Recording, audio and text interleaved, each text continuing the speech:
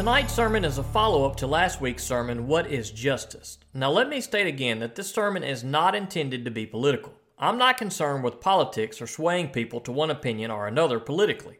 I am, however, concerned with trying to best understand the Bible and live by what it says, and what the Bible says often goes against what the world says. While I'm not a fan of politics in the church, there are times when biblical topics become politicized. On such occasions, I believe it's important to make sure we have an informed opinion on those biblical topics based on what the Bible says and the context in which it is written. You are, of course, free to form any opinion you like on a variety of topics, and I would encourage you to do so. Whether you agree or disagree with everything I say is of no real importance. What is important is that the opinions you arrive at come from the Word of God. If God had not given His Word for us to live by, then there would be no issue with saying, every man for himself, do whatever you want.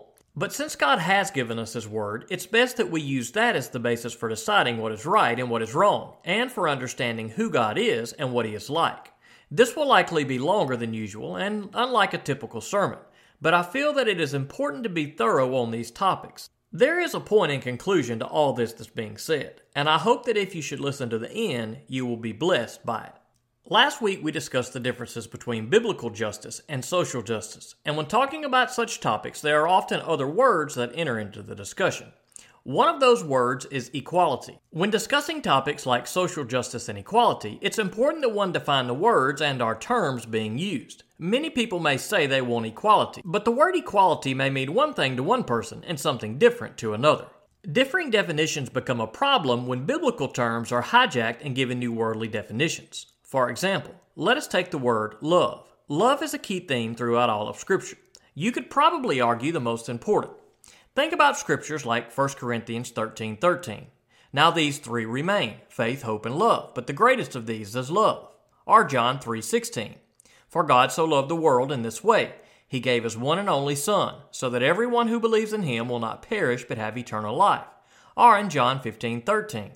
No one has greater love than this, that someone would lay down his life for his friends. These are just a few, but the Bible is full of scriptures about love. The love of God, the love of Jesus exhibited by giving His life for us on a cross, and the love that God calls us to have for one another. If we want to see love in its purest form, all we have to do is read the Bible. Christians know what love is, and it's not uncommon to hear Christians say that they love others. Love and its biblical definition, however, have been hijacked by the world to mean something much different than intended. The world takes a pure word and uses it to try to hide something evil. The phrase, love wins, has been popular in recent years. I mean, who wouldn't want love to win? You would have to be a pretty wretched person if you did not want love to reign victorious. Based on the biblical definition of love, I absolutely want love to reign supreme. And in Jesus Christ, one day it will. Until that day, we must love others like ourselves, putting the needs of others before our own, helping those who have a need. That's what love is. When Christians are doing those things more and more and having a greater impact in the world, then I say, praise the Lord, love is winning. In our world, however, that is not the definition for what the phrase love wins means. In our world, love wins has been hijacked by the LGBT community to mean that it is okay for a man to choose to be with another man, a woman to be with another woman, or that if a man chooses to be a woman or vice versa, they can transform themselves from one sex to another, and it's a wonderful thing. Everyone should just be able to do what they choose, love who they choose, and be with who they want to be with. And who are we to tell them any different? After all, if we really love them, we should want them to be happy. And if they are happy and we really love them, we should be happy. Everybody is happy and love wins. I don't know about you, but this is not my definition of love, and it certainly is not Scripture's definition. And it definitely is not what I have in mind when I think of love having become victorious. The things that many in the world are calling love, the Bible calls sin. It is sad that the word love and the beauty of what it really means in Scripture has fallen on deaf ears today. Those promoting such sinful behavior often choose catchy phrases like love wins that sound so wonderful that you would have to be a horrible human being not to endorse their cause. If I don't support love wins, at least in the way the world promotes it, then what kind of horrible person must I be? And you call yourself a Christian, many would say. You say you love others, but you are really just a judgmental hypocrite. That's what many would say. To say I don't agree with the term love wins may sound to many in the world as though I'm saying I don't support love. But that is, of course, completely untrue. I most certainly support love. I support love fully in the way in which it is defined in Scripture. I do not, however, support the twisted definition of love that has been given to it by the world. Both Christians and non-Christians may say that they love, but they may each define the word very differently. It is not uncommon for multiple people to define the same word or phrase differently. Perhaps a more practical example will help. A husband and a wife get married, and the husband tells the wife he will do the dishes each night after dinner. The wife is thrilled to hear this news. So each night after dinner, the husband goes to the sink, cleans the dishes, and places them in the drying rack. The wife's initial excitement lessens as she wakes up each morning to find that her husband has not done the dishes. Angry that he has not done what he has said, she addresses him. "I thought you said you were going to do the dishes every night." Confused, he responds, "But I do wash the dishes every night." The husband thought he was successfully completing the task of washing the dishes each night. The wife thought that he was only half doing the job. That's because each defined the term washing dishes and what all that involves differently. The husband defined the term washing dishes as scrubbing the dishes with soap and water, rinsing them off, and leaving them to dry.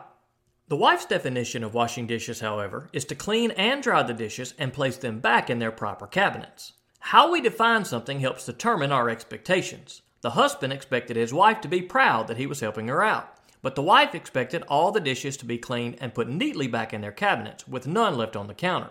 Neither got what they expected because their expectations were based on how they defined the phrase washing dishes, and they each defined it differently. Now that we have discussed how biblical words are sometimes hijacked and how defining terms differently can lead to confusion, let us draw the discussion back to the topic of equality. When speaking of equality, we may also hear the word fairness thrown around as well. The words don't mean the same thing, but it may be more helpful to understand either with the help of the other. Let me give you another example. Imagine a construction foreman who hires two men, let's call them Mark and Luke, to work for him for one day. Both arrive at the job site at 7 a.m. and work until 5 p.m. Mark begins to work hard as soon as he arrives, completing task after task until 5 p.m., only taking a brief break for lunch. Luke, on the other hand, is often found taking breaks and playing on his phone. He takes an extended lunch hour and does very little productive work throughout the day. At 5 p.m., the foreman pulls the men aside to pay them. He pays Mark $200, but only pays Luke $50. Has the foreman paid the man equally? Well, obviously he has not. Mark has been paid $150 more than Luke, even though they both have been at the job site for the same amount of time. We can probably all agree that both men were not treated equally according to the definition of equal, which according to the Webster's Dictionary means of the same measure, quantity, amount, or number as another. By that definition, they were definitely both not treated equally. Now let me ask you another question.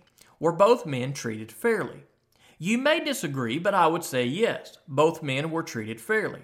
You may say, but isn't it unfair that Luke worked just as many hours as Mark, only to make a fraction of the money? To that I would say, would it not be unfair for the man who worked hard all day long and accomplished much to be paid the same as the man who didn't hardly do anything? We don't think about unfairness if we are ever treated unfairly and it benefits us. Only do we think about it if we are treated unfairly and it hurts us. If that is the case, then we really can't claim that we care about fairness at all. That goes along with what we talked about last week. That kind of attitude is not one of fairness or justice. Instead, it is what the Bible calls perverted justice. Would Luke from our earlier example complain about unfairness for being paid less than Mark for working the same amount of time? Probably so. But would he complain about unfairness if the foreman paid him twice as much as Mark, even though Luke knew he had done very little work? Probably not. That too would be very unfair. So the issue is really not about fairness at all. It's about getting what you want, whether it's fair or not. It's impossible to always have perfect equality and fairness at the same time in this fallen and sinful world. And if you try to have both at the same time, you will end up with neither. At least not in the way many would define the terms of equality and fairness. So the question may be raised, is God a God of equality? Well, that will depend on how you define equal. If you are defining equal by the aforementioned definition from Webster's Dictionary, then the answer has to be no. This should be fairly obvious to us since some are healthy and some are sick. Some are wealthy and others are poor. You can probably think of many other examples in which we are not all equal. I don't know that that kind of equality is what we should think about when speaking of God. I believe that God created all people equal in that we are all created in His image as stated in Genesis 1:27. So God created man in His own image. He created him in the image of God. He created them male and female. No one person is better than another person based on their race, their age, or their sex. I believe the Bible teaches that God created all mankind equally in that He is impartial to one person or another and that He loves all mankind equally. I believe Scripture gives plenty of evidence to support this, so let's take a look at a few. Do not pervert justice. Do not show partiality to the poor or favoritism to the great, but judge your neighbor fairly. Leviticus 19:15. Now from those recognized as important, what they really were makes no difference to me. God does not show favoritism. They added nothing to me. Galatians 2:6. There is no Jew or Greek, slave or free, male or female, for you are all one in Christ Jesus. Galatians 3:28. There is no favoritism with God. Romans 2:11. And masters, treat your slaves the same way, without threatening them, because you know that both their master and yours is in heaven, and there is no favoritism with him. Ephesians 6:9. Whatever you do, do it enthusiastically, as something done for the Lord, and not for men, knowing that you will receive the reward of an inheritance from the Lord. You serve the Lord Jesus Christ. For the wrongdoer will be paid back for whatever wrong he has done, and there is no favoritism. Colossians 3:23-25. I solemnly charge you before God in Christ Jesus and the elect angels to observe these things without prejudice and nothing out of favoritism. 1 Timothy 5:21. Indeed, if you keep the royal law prescribed in Scripture, love your neighbor as yourself, you are doing well. But if you show favoritism, you commit sin and are convicted by the law as transgressors. James 2:8-9. Then Peter began to speak. Now I really understand that God doesn't show favoritism. Acts chapter 10, verse 34. Now I encourage you to go back and read all of these scriptures in context for yourself so you can see what's being talked about here. But it's abundantly clear from what we looked at just now that God does not show favoritism and He commands us to do the same. Even if we accept that God does not show favoritism, it may still be difficult for us to understand how He can allow the fortunes of some in this world to be so bad. And even some who can accept that not all things are equal may ask, but do they have to be so unequal? It may seem that equality in the strictest sense of the definition would solve all of our problems. But we cannot overlook the fact that at least some inequality in the world can be accounted for as a result of hard work, sin, or foolish choices. That is not to say that all who are wealthy have gained their wealth by hard work and honest means, or that all who are struggling are doing so as consequences to sin and foolish living. Some are wealthy because they have worked hard. Some are wealthy because they've cheated others. Some are poor simply because they were born into a poor country. Others poor because they've squandered all they had. There are some in this world born into wealth and others into poverty. Some who work hard all day only to make a few pennies. Others who hardly do any work at all in a day and make thousands of dollars. There are some who sleep in palaces while others sleep on the street. There are some who are well fed and others who starve. Now some of these may seem quite unfair by the world's definition. But in some situations where it seems like unfairness has occurred, it may actually be that foolishness is to blame. I don't know why God allows one to be born to a loving family and another to an abusive one. Why He allows one to be born into a country of opportunity and another into a country of poverty. Why sometimes He allows the evil to prosper and the righteous to suffer. But I believe that God is right in all He does. I believe He is perfect in all His ways. And therefore I trust the way He does things and that the things He allows are right. I don't know why God allows what seems to be unequal and unfair to take place, but I fear to think how bad things would be were God not in control. As humans, we tend to view things in a finite sense, but God is working with eternity in mind, and everything He allows is to bring about good for His kingdom for eternity. In this world, it may seem as though God is unfair and treats people unequally, but eternally, God is perfectly equal and fair. We will never fully see that fairness and equality on display in this world because it's corrupted by sin. But for those of us who put our faith in Jesus Christ, we will see it for all of eternity. I believe that perhaps one reason God doesn't fix everything in this world right now is because as long as there is sin in the world, it will be unfixable. Fairness aside, think about this. If God made everyone equal right here, right now, everyone on the planet had their own piece of land, their own home, all the food they need, and their own medical supplies. That sounds pretty good, right? What would the world be like if this were the case? Would everyone be content and live happily ever after? After all, if everyone was equal in every way, then the world would never have any problems again, right? I think not. It wouldn't be long until some had squandered and abused what God gave them. Some would work hard and work their land, grow their crops, and take care of their household. Others would never do anything. Their house would fall into disrepair. They wouldn't work their land, they wouldn't plant, they wouldn't grow, they wouldn't harvest. Some would use their medications as prescribed. Others would abuse their medications. Eventually, when the drugs ran out, they would sell their home and land at a profit to someone looking to gain more wealth, leaving the seller homeless and soon moneyless. Pretty soon, we would be right back where we are, and no matter how many times we try to reset the playing field, the outcome will always be the same. You may not think that that would be the case, but we have lots of scripture to tell us otherwise. Starting in the Garden of Eden and moving forward, God gave His people all they could ever need, and they corrupted it. God can't perfect this planet in the form in which it is, because in the world as we know it, there is sin, and as long as there is sin, the result will always be the same. What many people in this world want is peace and equality, and they think it can be attained through the redistribution of wealth or free healthcare for all. But the truth is, it cannot. People are looking to the world for something that only God can provide. What many people want, in particular those who do not believe in God, is a peaceful coexistence in this world. There is a false belief that this peaceful coexistence can be obtained by equality, and if there was only good in the world and no sin, then this could be the case. But for everyone who wants equality and fairness, there is another that wants wealth and power. For everyone who desires to help people, there is another who desires to harm people. For everyone who wants to give to those in need, there is another who will take from anybody they can. This is the result of sin, and because of this, the peaceful coexistence many seek in this world cannot be obtained. As long as there are corrupt people in the world, we will live in a corrupt world. A changed world comes through changed people, and people are changed only by Jesus. If the world desires peace and love, then it needs to look to Jesus, because it is only through Jesus that people of the world will begin to find what they really desire, and even then it will only come at the arrival of the new heaven and the new earth.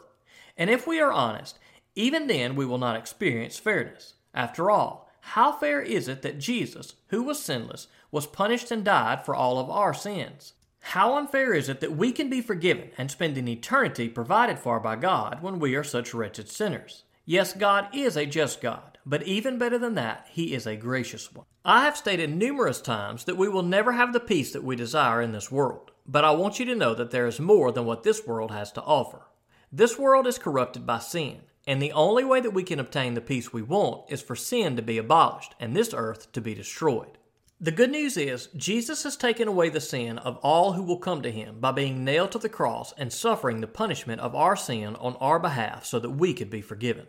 Colossians 2:13 and 14 says, "And when you were dead in trespasses, and in the uncircumcision of your flesh, He made you alive with Him, and forgave us all our trespasses. He erased the certificate of debt with its obligations that was against us and opposed to us, and has taken it out of the way by nailing it to the cross." Jesus loved us all enough to die for each and every one of us, even though we were undeserving of it. But we are only saved if we repent of our sin and follow Him. If you haven't done that, I want you to know that you will never find peace, and you will never experience what the truest love really is. Jesus said in John 14:27, "Peace I leave with you, my peace I give to you. I do not give to you as the world gives." The world may attempt to give us something disguised as peace, but it is only a cheap knockoff. We begin to experience the peace of Jesus when we become one of His disciples. But that peace won't be fully realized until we are with Him for eternity. One day this old world and the sin in it will pass away, and when that day comes, a better world will come with it. Revelation 21:1-5 says, "Then I saw a new heaven and a new earth, for the first heaven and the first earth had passed away, and the sea no longer existed. I also saw the holy city, New Jerusalem, coming down out of heaven from God, prepared like a bride adorned for her husband. Then I heard a loud voice from the throne, 'Look, God's dwelling is with humanity, and He will live with them. They will be His people, and God Himself will be with them, and be their God. He will wipe away every tear from their eyes. Death will no longer exist. Grief, crying, and pain will exist no longer, because the previous things have passed away.' Then the one seated on the throne said, 'Look, I am making everything new.' He also said, 'Write, because these words are faithful and true.'" I long for the day when all these things will be made new, and I hope that you are following Jesus and long for that day as well. If you ask me whether I believe God is a God of equality and fairness, I would say no based on the way those terms are often defined. But I do believe God is not unfair and does not show favoritism, and I think it is clear throughout the Bible. Any good we receive from God is more than we deserve, and any punishment we receive is fully deserved. God does not choose to bless or curse us on any physical basis. God does not accept us because of where we are from, who our family is, what our skin color is, or how much money we have. God accepts us when we accept Jesus. In this world, we can continue to expect inequality, unfairness, and suffering. But let me leave you with these encouraging words of Jesus from John 16:33. I have told you these things so that in me you may have peace. You will have suffering in this world. Be courageous. I have conquered the world. Thank you for joining us for today's service. To learn more about Jesus, call or text Pastor Shan at 601-657-0180 or email him at shanvn@me.com. You can also visit us at www.enterprisebaptist.church or follow us on Facebook at facebook.com/EBC Liberty. We hope that you have been blessed by today's service.